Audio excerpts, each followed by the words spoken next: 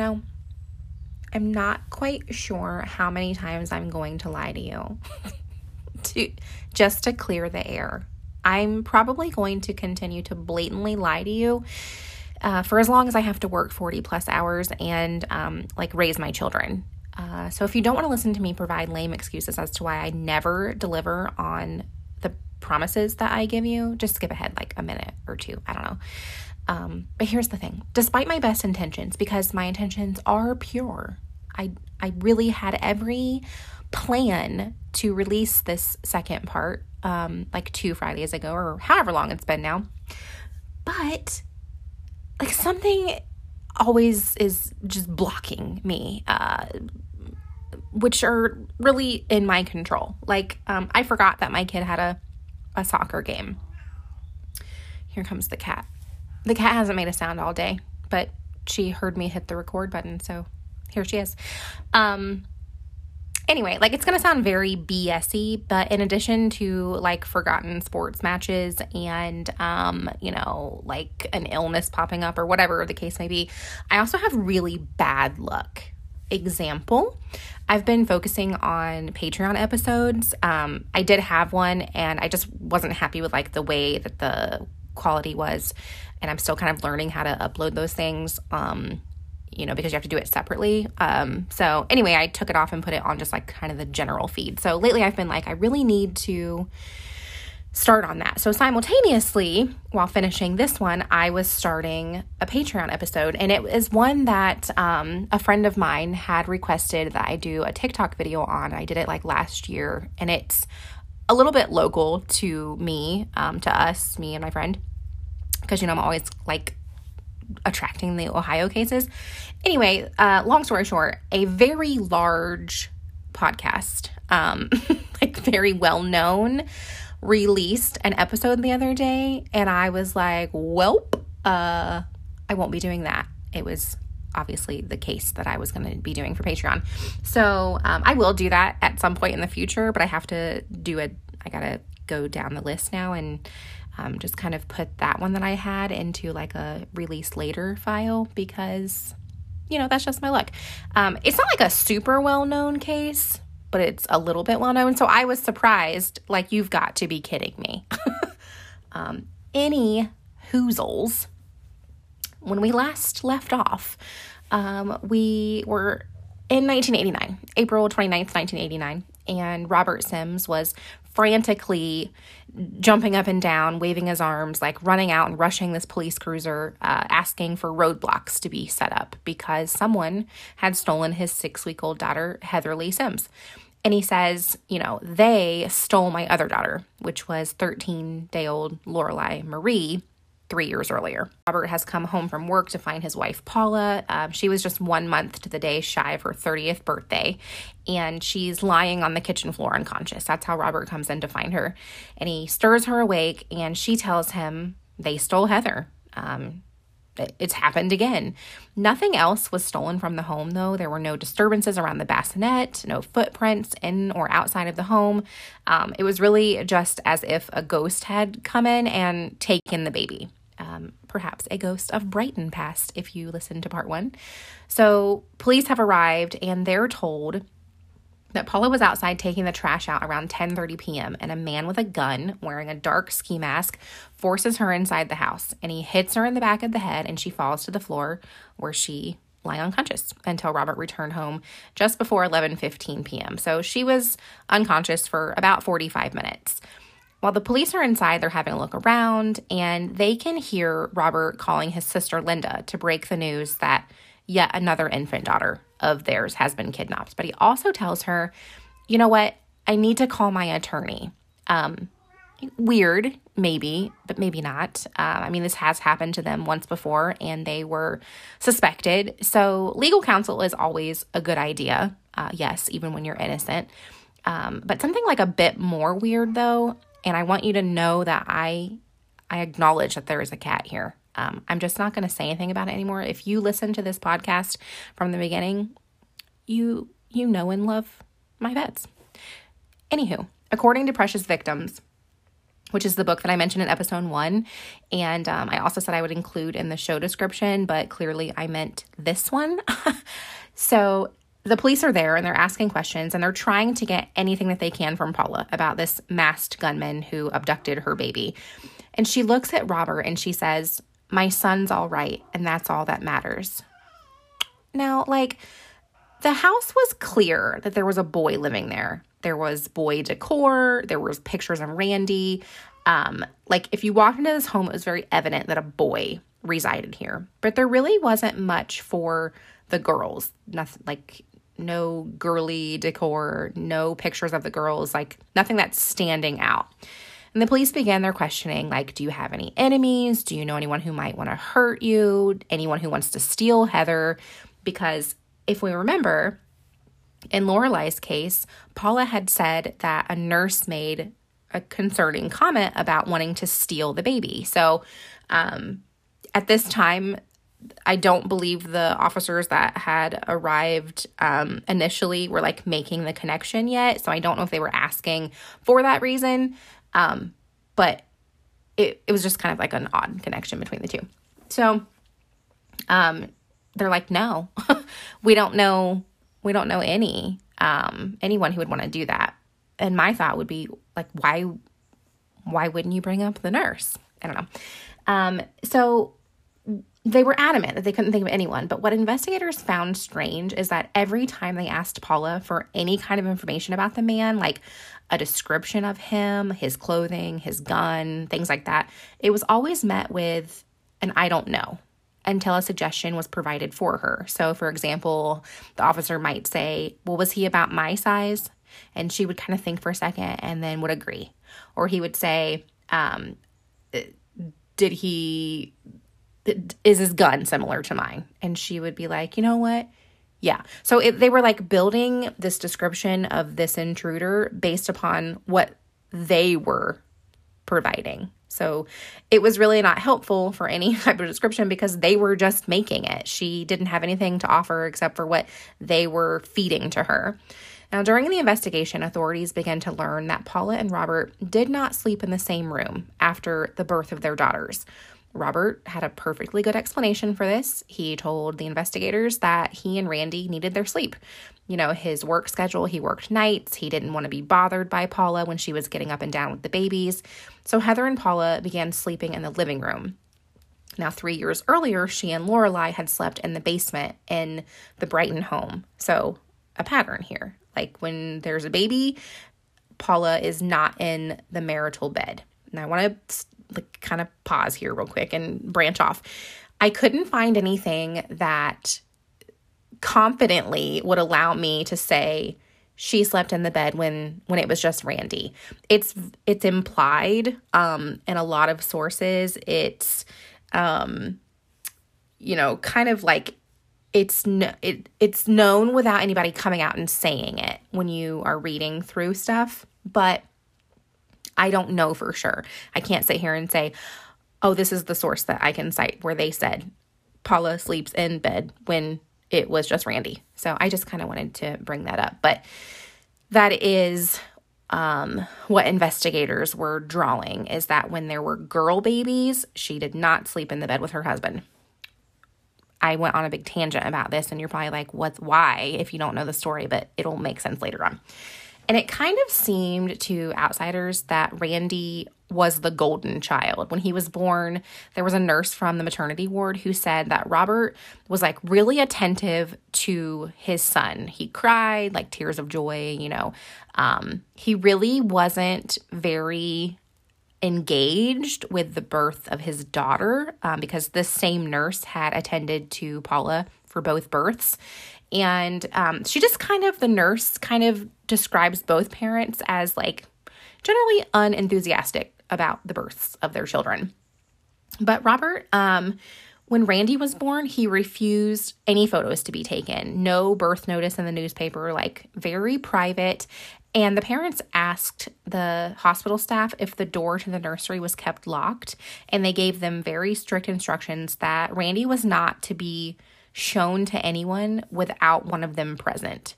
So they were just very concerned about, like, his security, which, would make sense if this is your second child and your first child was kidnapped and later found deceased, seemingly. Because again, it was never, it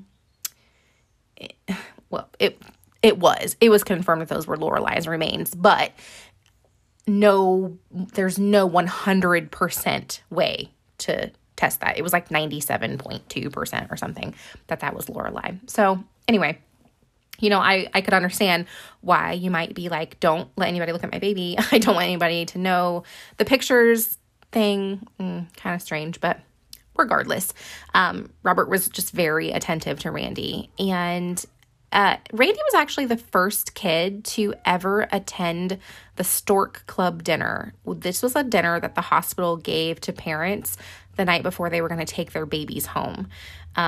So the staff was like, that's weird. And I just thought it was kind of notable that Randy went everywhere. In fact, the day after Heather's kidnapping, which was Sunday, April 30th, according to investigators, they're at the home because they're trying to get information. And Robert and Paula are like feeding Randy and laughing and doting on him as if their daughter was not just kidnapped the day before. To be fair, even when these like traumatic, just chaotic events occur, if you have other children, you still have to kind of maintain the best sense of normalcy that you can.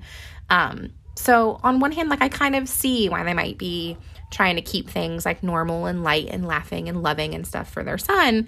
But in combination with all of our other witness statements, this is kind of a weird thing. Now, at this point, the FBI had been assisting in the investigation, and Robert tells Agent, I believe it's Don Schultz, I'm not 100%, so we'll just call him Agent Schultz, that after Heather was taken, he and Paula had, quote, the best and longest lasting sex they'd had in a long time. This was a, red flag alert to me. Not that I'm any type of expert or anything like that, because I'm not. I'm just an opinionated person who speaks into a microphone. Despite my being a pretty outspoken advocate of, just because people don't cry in public or react appropriately per society's standards doesn't mean they're guilty. That's kind of my stance. I've made that pretty clear time and time again. I have to admit, even I was like, Robert, bud, what are you saying? Why are you saying that? It's a weird thing to volunteer. This was voluntary information that Robert Sims is giving to this FBI agent. So naturally, they're going to question him further, like, why would you say that? And Robert simply said, well, what are we supposed to do for 24 hours a day? We're comforting each other.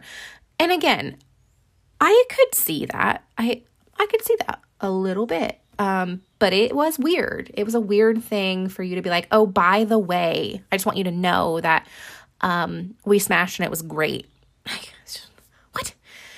So we're going to talk real quickly about a man named Charles Saunders. This was a man who would often go fishing at a spot off of Route 67 near West Alton. It was near these old locks and Lewis and Clark Bridge. So if you're familiar with the area, maybe that set the scene for you. It connected East Alton to St. Louis off to the west. And on May 3rd, 1989, Charles was out and he was fishing for a half hour or so in the evening after work. And when he's getting ready to go home, he's adding STP oil treatment to his vehicle. And he dumps the bottle in and he walks over to the trash can, which was located near the restrooms, to toss the bottle away. Inside the trash can, he notices a Taco Bell drink cup, an empty pop bottle, and a large black trash bag. Why would one be looking at the trash, you might ask? Normally, at least for me, I don't know, I just toss things into the trash without really looking. I don't know, but for whatever reason, this man noticed a very large bulge protruding from the bag. And I don't know what made him open it up, but we're glad he did. Sad that he had to find its contents, but inside the bag was 6-week-old Heather. She was lying faced up. Her head was tilted to one side and her mouth was open. Investigators say that she was still pretty pink, so if you glanced at her, you would just think she was sleeping. Now, identification was made by comparing prints taken from her body to the prints they had on record at the hospital for Heather. Dr. Mary Case performed Heather's autopsy and found that there were 3 small vertical cuts on the inside of her lip. She had determined that someone had placed their hand over the baby's nose and mouth, resulting in suffocation. Because of a lack of decomposition externally, she concluded that Heather was suffocated and placed into a freezer face down. Now, this was because the color of Heather's face was like this cherry red. And I watched a Forensic Files episode. It was season 3, episode 6. I jotted it down for you guys. It's called Similar Circumstances. Quickly, though, when you look this up, I think that maybe the old name of Forensic Files, it was like medical something, I can't remember what it is now, has it listed at like under a different season or a different episode number, so there might be some confusion. But if you search Forensic Files first and then that season 3, episode 6, you should be able to find it. And again, it's called Similar Circumstances. But in this episode, it explains that lividity is typically purple or dark red in color. And after examining Heather's internal organs, Dr. Case found that there were signs of decomposition beginning, but it was a little bit more advanced than her external decomposition. So because of this, she decides that the baby was frozen for about 8 to 12 hours before being placed in the trash can. So investigators go and they break the news to the Simses that a second daughter that had been kidnapped from them was found deceased. And you might be shocked to find that investigators claim the couple didn't really react as you might expect grieving parents to. Again, everyone is different. And as I said in the first episode, I'm getting a huge portion of this information from Precious Victims, which was penned by the prosecutor and a journalist. So, do you want to say hi to the people? You haven't wanted to say anything to me all day. Say hi or go away. You're being rude. So I think we're going to start over on that.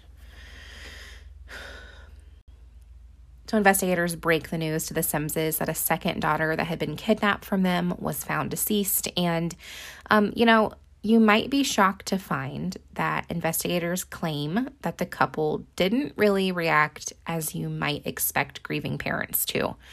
Again, everyone is different. Your reaction does not determine your guilt or innocence. And another thing is, as I mentioned in part 1, I'm getting the majority of this information from the book Precious Victims, which, again, was written by the prosecutor in this case and a journalist. So you have to keep that in mind, the perspective of which this information. Now, it is information that is on file. It's in police records, so it's verified information, but just keep that in mind. Now, Paula and Randy went to stay at Paula's parents' house. Investigators suggested to Robert that he leave as well because they were going to search the house one last time, like a sweep with dogs, and he was like, nope, I'm staying put, kind of king of my castle type vibe, I guess. So investigators started really cracking down on Robert and saying, hey, we know Paula did this. And Robert was like, well, now I have to maybe consider maybe she did, but she will never talk to you. She's never going to talk to the police again. So I would have to get her to admit it. And I know that you guys still think I had something to do with it, but Paula wouldn't let me go to jail for something I didn't do. These are a lot of question marks in your mental note section, your notes app on your phone. Just imagine 8 question marks. Because if we remember in part 1, his first wife, even though she was to the very end, no, it was me, he didn't do it, but I would have done it anyway.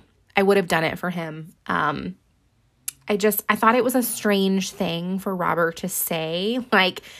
she wouldn't let me go to jail for something that I didn't do, which, okay, it's very possible that there was no intruder, that this was Paula and she did it on her own and Robert was completely unaware.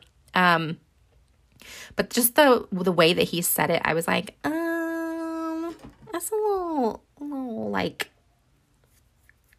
it's just a little too, it's a little too from the first marriage. It isn't much time after this before he tells Alton Police Sergeant Rick McCain that he was suspicious of Paula's story, but that he believed both deaths of his daughters to be accidental. And in fact, shortly after, by May 5th, Randy was placed into foster care. Now, while investigators are trying to track down Heather's killer, the Simses put their home up for sale on May 16th. Just like in Brighton after Lorelai's disappearance, they never return to their home. So they leave, they go and stay with Paula's parents, and then they list the home for sale. So it's just kind of another, like, a weird, strange thing to a parallel to the first case. While all this is going on, an FBI specialist by the name of Dave Attenberger, he was out testing the trash bag that Heather was found in. It was a brand called Curbside, and it was made exclusively for Kmart. Do you guys remember Kmart? I didn't find Kmart until later in life, like after I had my children, and now I'm sad because they don't exist here anymore. So this particular trash bag brand, it was being produced in quantities of more than 1 million per day for Kmart. So, like, a pretty daunting task to compare these bags. But this man compared the edges of the bag that contained Heather's remains to the first unused bag from the Simses' kitchen.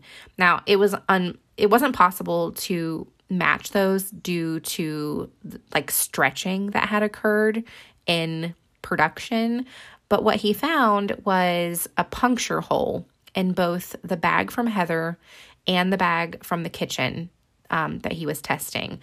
And come to find out, what caused the puncture hole was debris during the heat sealing process. So it collected during transfer, and it caused like this tiny defect in all of the bags in that batch.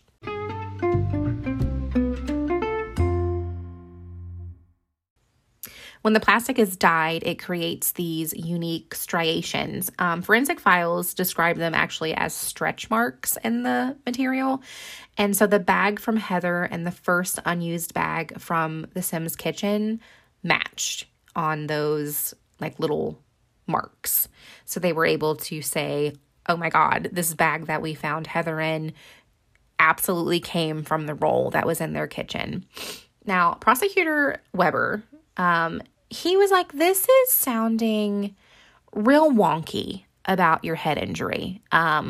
Because Paula, she had said that the man came in and, he forced her inside, and then he hit her in the back of the head. And later on, she told investigators that he like karate chopped the back of her neck. Like she made a karate chopping motion with her hand. And Weber's like, I'm going to go talk to Dr. Case, the woman who performed Heather's autopsy, because in addition to being the chief medical examiner, she had subspecialties. She, there's like a couple of different, but one of them was neuropathology. And she was also an expert on shaken baby syndrome. So like she's really pretty well versed in many, many areas of like the human body. So he's talking to Dr. Case about what Paula has said. And he's like, listen, is this even possible for her to remember a karate chop to the neck? And Dr. Case says, in my professional opinion, like, absolutely not, Famo. No. Like, I think her actual words in the episode that I watched were, now that is impossible. But I just like to imagine that people say fun stuff. So I say that here. Apparently, as I learned in this episode, what happens when you suffer a traumatic brain injury is the soft tissue of your brain connects with your cranium, and that interferes with the outer area of your brain where your memories are kept. So typically, people who experience TBIs, traumatic brain injuries, and and are rendered unconscious, like they don't remember the event itself, but also they don't remember the events leading up to or following the event for several minutes. So if she was knocked unconscious and she was out for 45 minutes, which I believe in another source somewhere, Dr. Case said like that even being unconscious for 5 minutes is like pretty bad for your brain. So 45 minutes, like you could have some damage. I don't know. I didn't look into it. I don't know anything about the brain and oxygen and unconsciousness. Like, I'm going to take her word for it though. So, like that's a pretty good blow. If you're out that long, you probably had some traumatic injury to your brain. So you're not going to remember right up into the moment that you lose consciousness, you know? So they were like, well, that's real weird. But Paula's parents at this time were away on vacation. So what investigators started to suspect, because they're kind of piecing things together now, they think that Paula suffocated Heather and then took her body to her parents' freezer until Paula was ready to dispose of it. But her parents, once they found out that Heather was missing, they wanted to come home early because duh. So Paula was like, oh God, like, what am I going to do? So she goes to her parents' home and brings back Heather's remains to put in her own freezer. Now, this was after the Simms' home was searched by police, so it wouldn't have mattered. You know, they were already done there. They weren't going to search anymore, so she could put Heather back in her own freezer until she was ready to go put her wherever she was going to put her. And as we know, 3 days later, Heather's body was found by Charles Saunders. So police are like, yeah, there's just, lightning doesn't strike twice, you know, like we're more and more sure that Paula did this. Now, in the meantime, a roommate of Paula's from the hospital from when Heather was born, her name was Stephanie, and she contacted police and came down for an interview, and she explains to them that she and Paula were discussing the delivery of their children. And Paula tells Stephanie, despite having her last 2 children via C-section, she did deliver her first baby, a daughter named Lorelai, vaginally. And she is described as, like, quote, unemotionally explaining that Lorelai was kidnapped while she was taking out the trash, and a masked gunman hit her in the head, and all he took was the baby and the diaper bag. This story that Paula was telling Stephanie was 6 weeks before Heather was kidnapped in the exact same way. Like, she was telling the future, essentially, to Stephanie. Now, Stephanie claims that she's not like a news watcher or a newspaper reader. And the reason that she even thought to contact the police was because Stephanie's mother called her and said, do you remember that weird story you told me about your hospital roommate about her kid being kidnapped? Like, everything that you told me is exactly how this kidnapped baby, how it went down. Like the taking out the trash and the hitting in the head, like everything that you told me about this woman's child that happened 3 years ago is happening now. So Stephanie was like, I need to call the police and tell them about this. So she also said that Paula was like kind of pissy with her because when Paula was filling out her pre-admission paperwork, she had requested a private room, but she didn't get one. So Paula like even told Stephanie like, hey, you should move out. I wanted a private room. And Stephanie was like, no. And then they became pretty friendly. Like there really wasn't an issue. They talked and chatted. But Stephanie did say that, you know, she was like, wouldn't it be fun if our kids met later in life and started dating, and then they found out that they were born on the same day, and their parents were in the hospital rooms together and all that stuff. And Paula's like, yeah, that'd be neat. Like just real like unemotional, like, yeah, be real cool, but I doubt it. Like she told Stephanie, like, I doubt it, were her words. I think she did say it would be neat, but I doubt it. So Stephanie was like, oh, okay. So she's telling all this to the police, and the police are like, what? this is just kind of weird. And she's like, I'm telling you, I don't read the paper, just like I told you.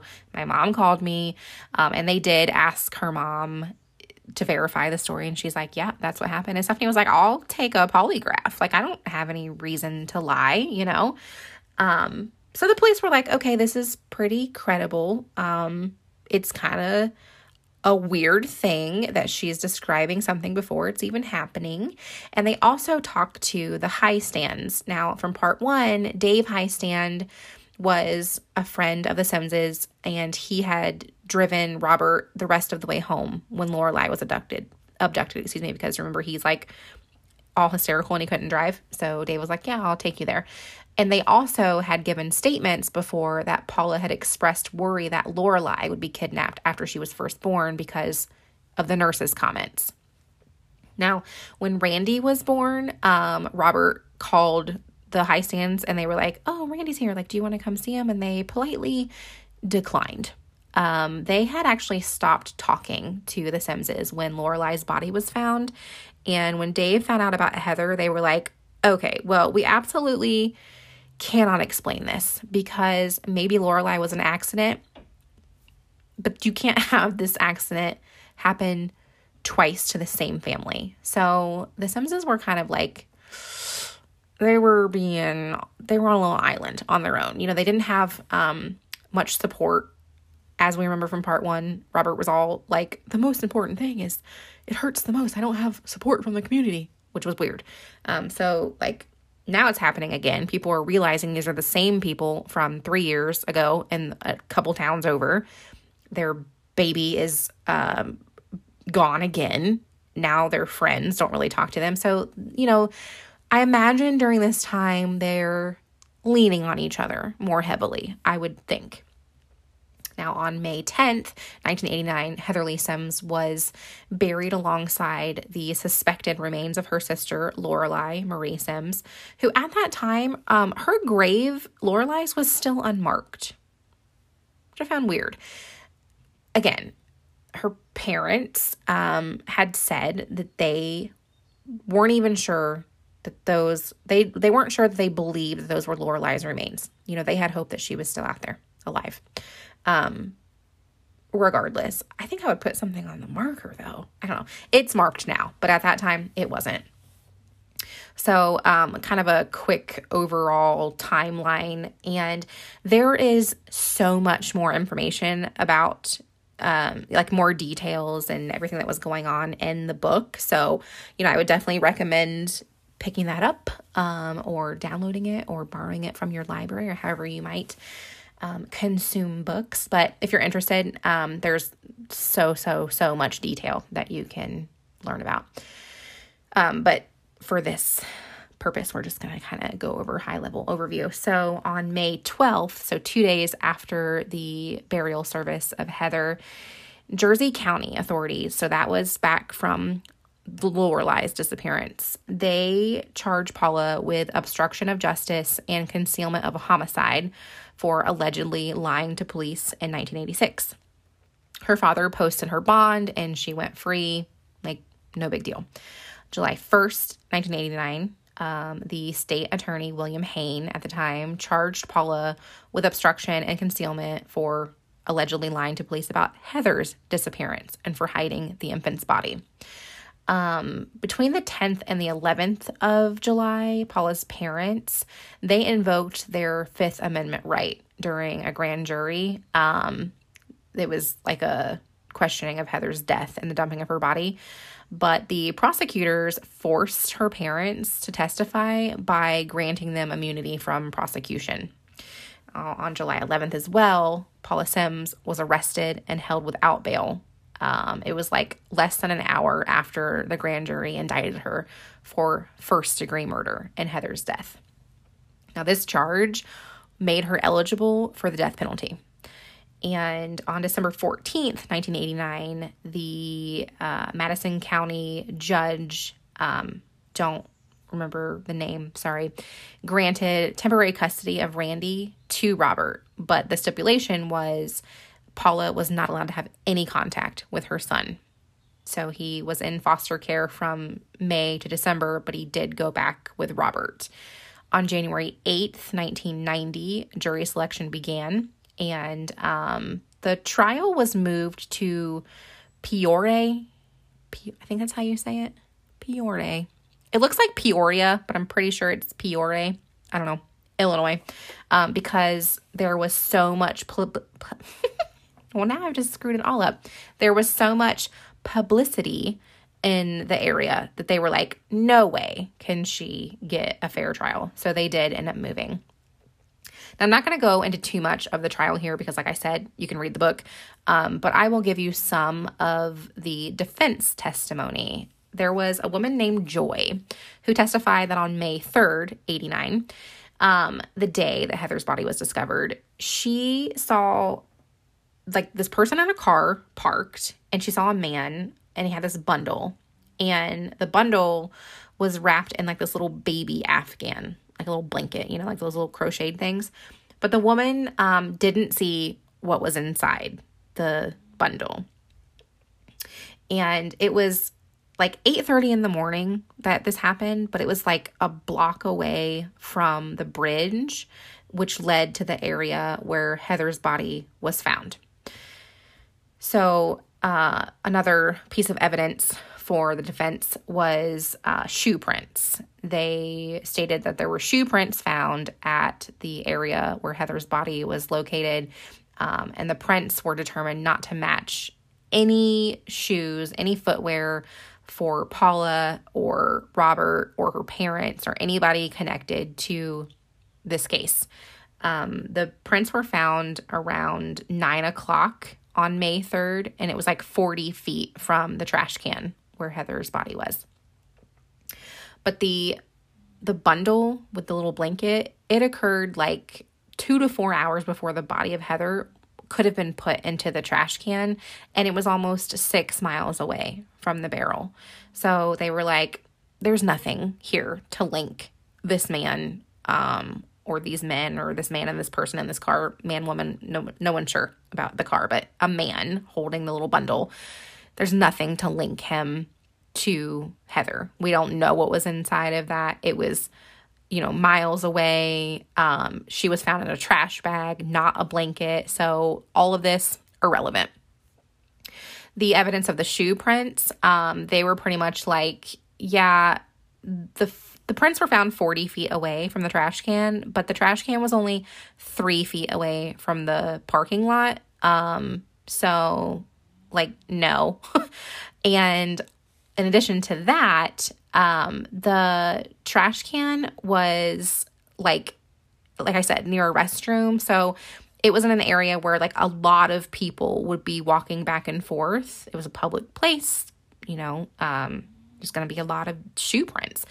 And I guess they found evidence that there were other people in that park that day, which I'm sure there were. So there wasn't any evidence that the shoe print was in any way related to somebody else that wasn't Paula or a member of her family placing Heather into the trash can.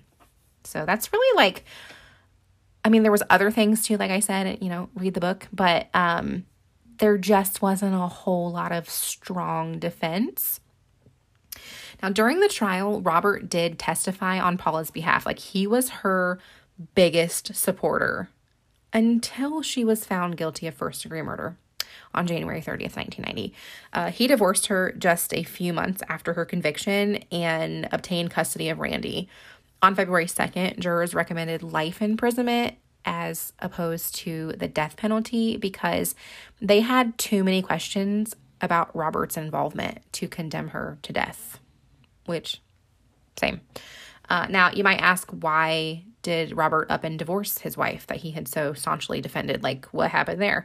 3 months after her conviction, Paula pled guilty to concealment of a homicidal death. In return, prosecutors agreed not to pursue murder charges against her in relation to Lorelei's killing.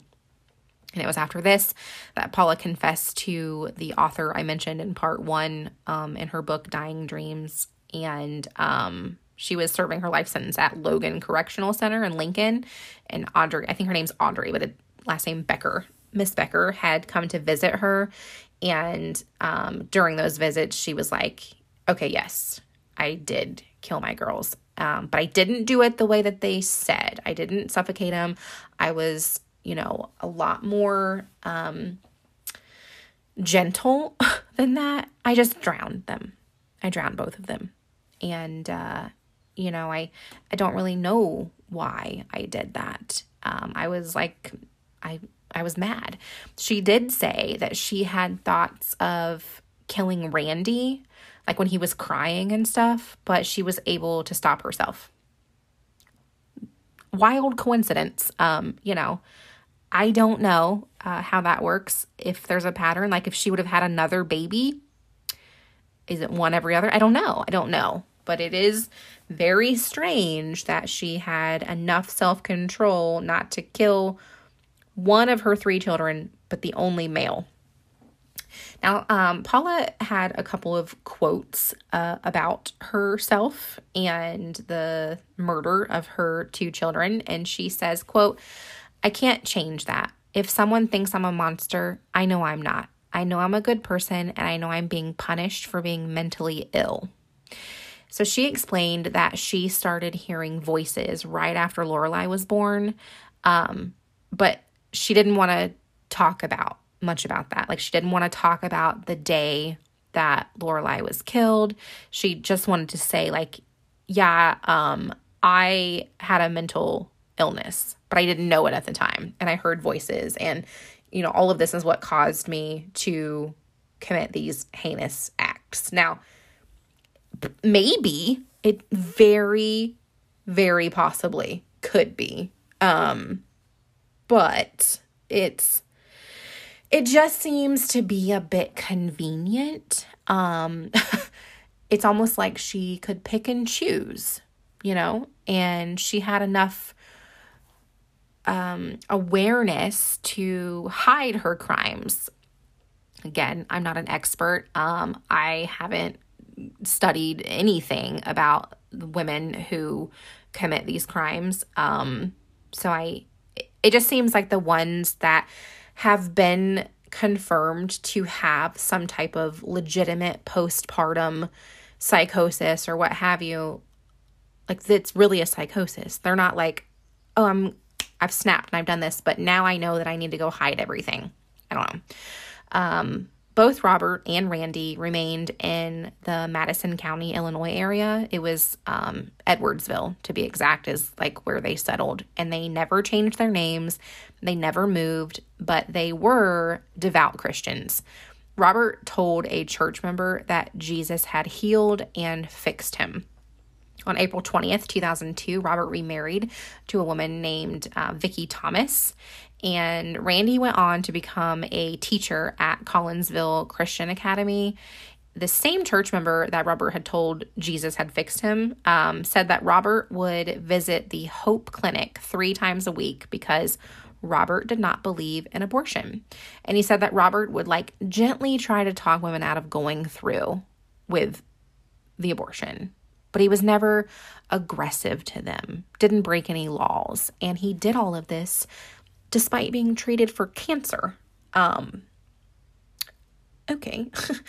Me likes to think that Robert Sims developed into some kind, gentle soul in his later years rather than harassing women. But I don't know. You tell me if you've ever seen an individual or a group outside of a clinic who acted in a gentle manner. Write in. Send me an email. Let me know if you have. Maybe you are one. I'm not sure. I haven't seen too many. But of course, I mostly see these things on the internet. So are there people out there who quietly are protesting and not approaching these women? Perhaps. But Robert Sims was a man who used to place used condoms and cockroaches in a woman's sandwich. So I personally don't have much faith that he was out at this clinic being so sweet, just trying to really help these women. On June 20th, 2015, Robert and Randy were on a mission trip in Mississippi. And a drunk driver, 47-year-old Yolanda McNeely, was driving a Volvo, and it clipped the Jeep that Robert and Randy were in, and it caused them to go like careening off the highway over this bridge, and they both died. They were both ejected from the vehicle. So I don't want to like speak ill of the dead about Robert, but those were things that happened prior to his death. And it is sad, you know, like I think the biggest thing here is Randy. Like that's the saddest part of all. Just having to grow up under kind of that stigma of your mom and not having your mom, and then who knows what Robert was like. And I haven't like really talked a whole lot about Robert's ways. And of course, a lot of it is coming from Paula. Like he had a lot of rules. He was very controlling, things like that. So there's more details, like I said, in the book. But everyone that knew Randy said that he was like a wonderful person. You know, it seemed that he grew up and was pretty well adjusted according to his friends, people who talked about him after his passing. Now, once he passed away in 2017, Paula signed away her rights to any of Randy's estate. It was, I think, at like $900,000 because money had come from a car insurance settlement. And because she signed that away, Vicky was actually the person who, like the beneficiary. She was the one to receive the money. And I did read the obituaries for Robert and Randy, and it does say in Randy's that he was son to Robert and Vicky. Vicky was listed in Robert's obituary as the love of his life. And it was like very, when you look into Randy's life and Randy's death, it's very clear that he considered Vicky his mother. Like there's no mention of Paula anywhere. She's not listed as surviving, like she just doesn't exist.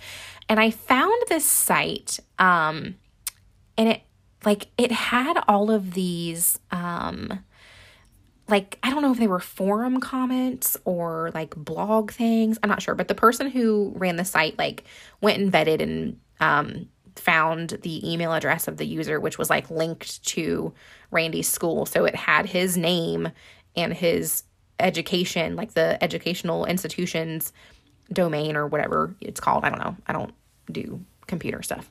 I know. Sorry. I'm not smart. So like they confirmed that this had to have been him, but he was leaving stuff like very, very supportive of his father and very, not, I don't know what the word I'm looking for is. Like he basically was like, she's where she deserves to be, Paula Sims. Like, I hope she rots in prison. Which, like, not very Christian-y thing to say, I feel like. I don't know. Do I disagree? No. I don't, like, advertise myself as, like, this real Christian-y person either. So, I don't know. Anyway, it was just kind of interesting to read these because he was very passionate in his messages that he would leave. And I've got the site bookmarked, and I will possibly put it in the show description for a link so you can read them too. But there's like a lot of stuff to sift through. But anyway, the point of that is he pretty much was like, yeah, Paula's not my mom, screw her, and she can rot in prison. That's what it comes down to. But his obituary read, I'm just going to kind of read you like a little section, that he was a son to Robert and Vicky Sims, a member of Center Grove Presbyterian Church in Edwardsville, Illinois. He graduated from Greenville College and was a teacher at Collinsville Christian Academy and was an avid book collector. Randy enjoyed debating, trivia nights, and learning about history. He also enjoyed photography, traveling, playing darts, playing pool, and bowling. Randy loved life. He loved to laugh, but most of all, he loved his family. And I saw somewhere else that for a few years he worked at the Greenville Public Library, And he had this sign outside of his classroom that said, "The smell of learning beckons you," which I was like, I love that because it reminds me of books. Like, you know how books smell? I don't know. So it was nice that he worked in a library and he had that sign. It was a nice connection. Now, in the Woodland Hill Cemetery, a headstone stands that used to have like this banner that was the Sims, and it read, "Together eternally in love," and then there was like two little hearts along the banner, and one said mom and one said dad, and it had Lorelai, Heather, Paula, and Robert. But now it shows Lorelai, Heather, Randall, and Robert, and the little heart that had the word mom is blank. It's just dad now. Randy and Robert have death dates on the headstone, but Lorelai and Heather don't. Like Lorelai does now have her name, like it's marked there, but Lorelai and Heather only have the birth dates. Now, I don't know how recent these photos were, but Randy and Robert died in 2015, so they aren't super old. I mean, maybe somebody has updated them since then, but I don't know. It just struck me as odd. Like, why has nobody put their death dates there? Now, in part one, I mentioned that the younger Paula was described by several people as not afraid to speak her mind and stand up for herself. Like, what happened to that version of Paula? You know, did that die along with Randy, her brother? Did Robert play a part in that change? Like, Paula hints as much in her jailhouse confession. Like, she says that the pressures of a controlling husband and an unrecognized mental illness drove her to madness and to kill her babies. So, maybe. On Thursday, October 28th, 2021, after serving 30 years of her life sentence, the Illinois Prisoner Review Board voted 12-1 on granting Paula's release. And she was released from Logan Correctional Center around 3:30 p.m. on Friday, October 29th, 2021. So she's out, and she had hopes to move to Alabama and open up a dog grooming business. So, if any of you are in Bama, maybe don't let her do the bathing. I'm not sure. I'm all for, like, people change. It's been 30 years. You know, she was young. She had this controlling husband, according to her and some investigators, just by the rules and everything, and friends of hers, testimony, things like that. But I personally would not take my dog to Paula Sims. That's all I'm going to say about that. Here's what her attorney, Jed Stone, had to say on her release. Quote, "I'm very grateful to Governor, don't know how to say that, Pritzker, for recognizing that postpartum psychosis is a serious mental illness that deserves the attention of the medical community and the legal community." He went on to say, "Paula suffered from postpartum psychosis at the time of her crimes, and a sentence of life without parole for a person with mental illness is not justice." Now, prior to her approved release, Paula did explain in requests that her trial attorney, Don Groshong, did not look into a defense of postpartum psychosis syndrome. Like, she didn't even know anything about it until after she was convicted. But there was a woman named Kathleen Hamill, and she testified that all of the media about Heather's abduction kind of caught her attention because it was very similar to some other cases she had read about this condition. So she spoke to an attorney in Groshon's office and sent him this packet of, like, all these materials explaining that there could be a possible defense of postpartum psychosis syndrome. And it can be detected by measuring hormone levels in the bloodstream. So she's like, you need to have Paula's blood tested ASAP.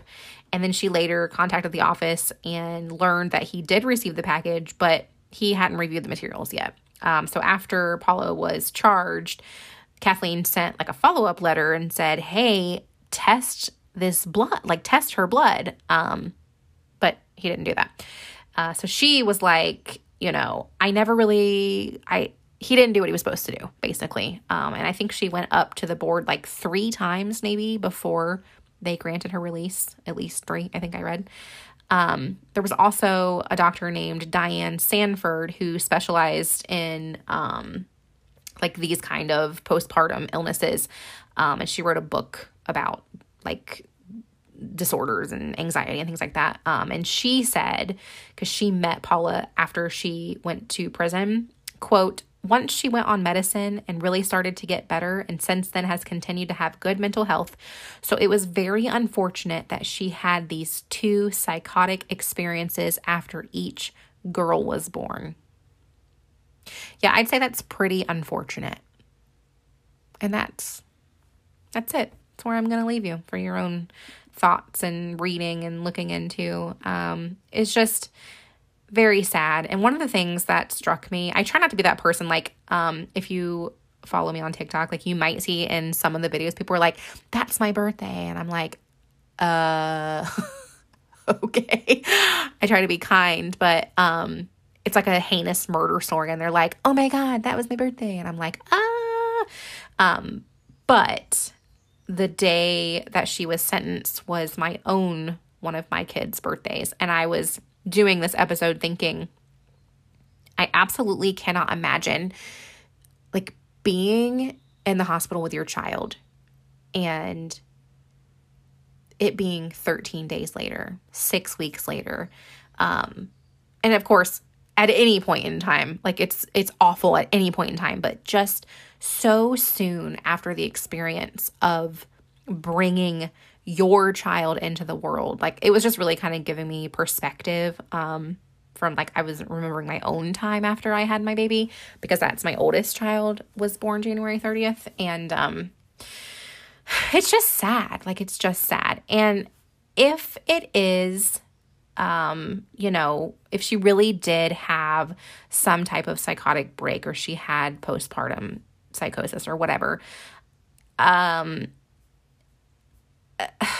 it's hard. It's a hard thing to figure out, like, do you get punished for that? This was in the 80s and it wasn't as freely discussed as it is now. Like mental health it was not, there was more stigma, I think. So, it's rough. Like if she really did have that, then okay. She's spent 30 years for something that was not in her control and nobody could help her with it. And nobody wanted to help her with it. But I think I'm leaning toward more of you found out about it, you learned about it and said, oh, that's the ticket. Again, I don't know because I'm not a mental health professional, but that's just my own personal opinion and I can have one of those. But if she wasn't, like, there was a state senator who said something to the effect of, I think her name was Rachel Crow or something like that, but she said something like, she's not taking responsibility for her actions. She didn't show any remorse. So by her saying that she did this under postpartum psychosis, she's like delegitimizing mothers who actually suffer from postpartum health issues. And I was like, yes, that is how I feel too. So anyway, that's where I'm going to leave you now. That, I promise, is the end of my rant. So whenever I get the Patreon episode going on, I'm going to try to do like 1 or 2. I have a few days off work, so I'm going to try to pop those in. I'll let you know. There's a link to that in my Instagram, which is A Pine for True Crime, where you can go look at some pictures of Paula and Robert. If you want to send me an email, let me know about any gentle clinic people or whatever you want to say, you can send that to apinepodcast@gmail.com. And as always, if you want to show appreciation in a quick, easy way, Apple Podcast reviews are always super helpful. You don't have to type any words. You can just click the stars, whatever you want to do, and I would appreciate it. Okay,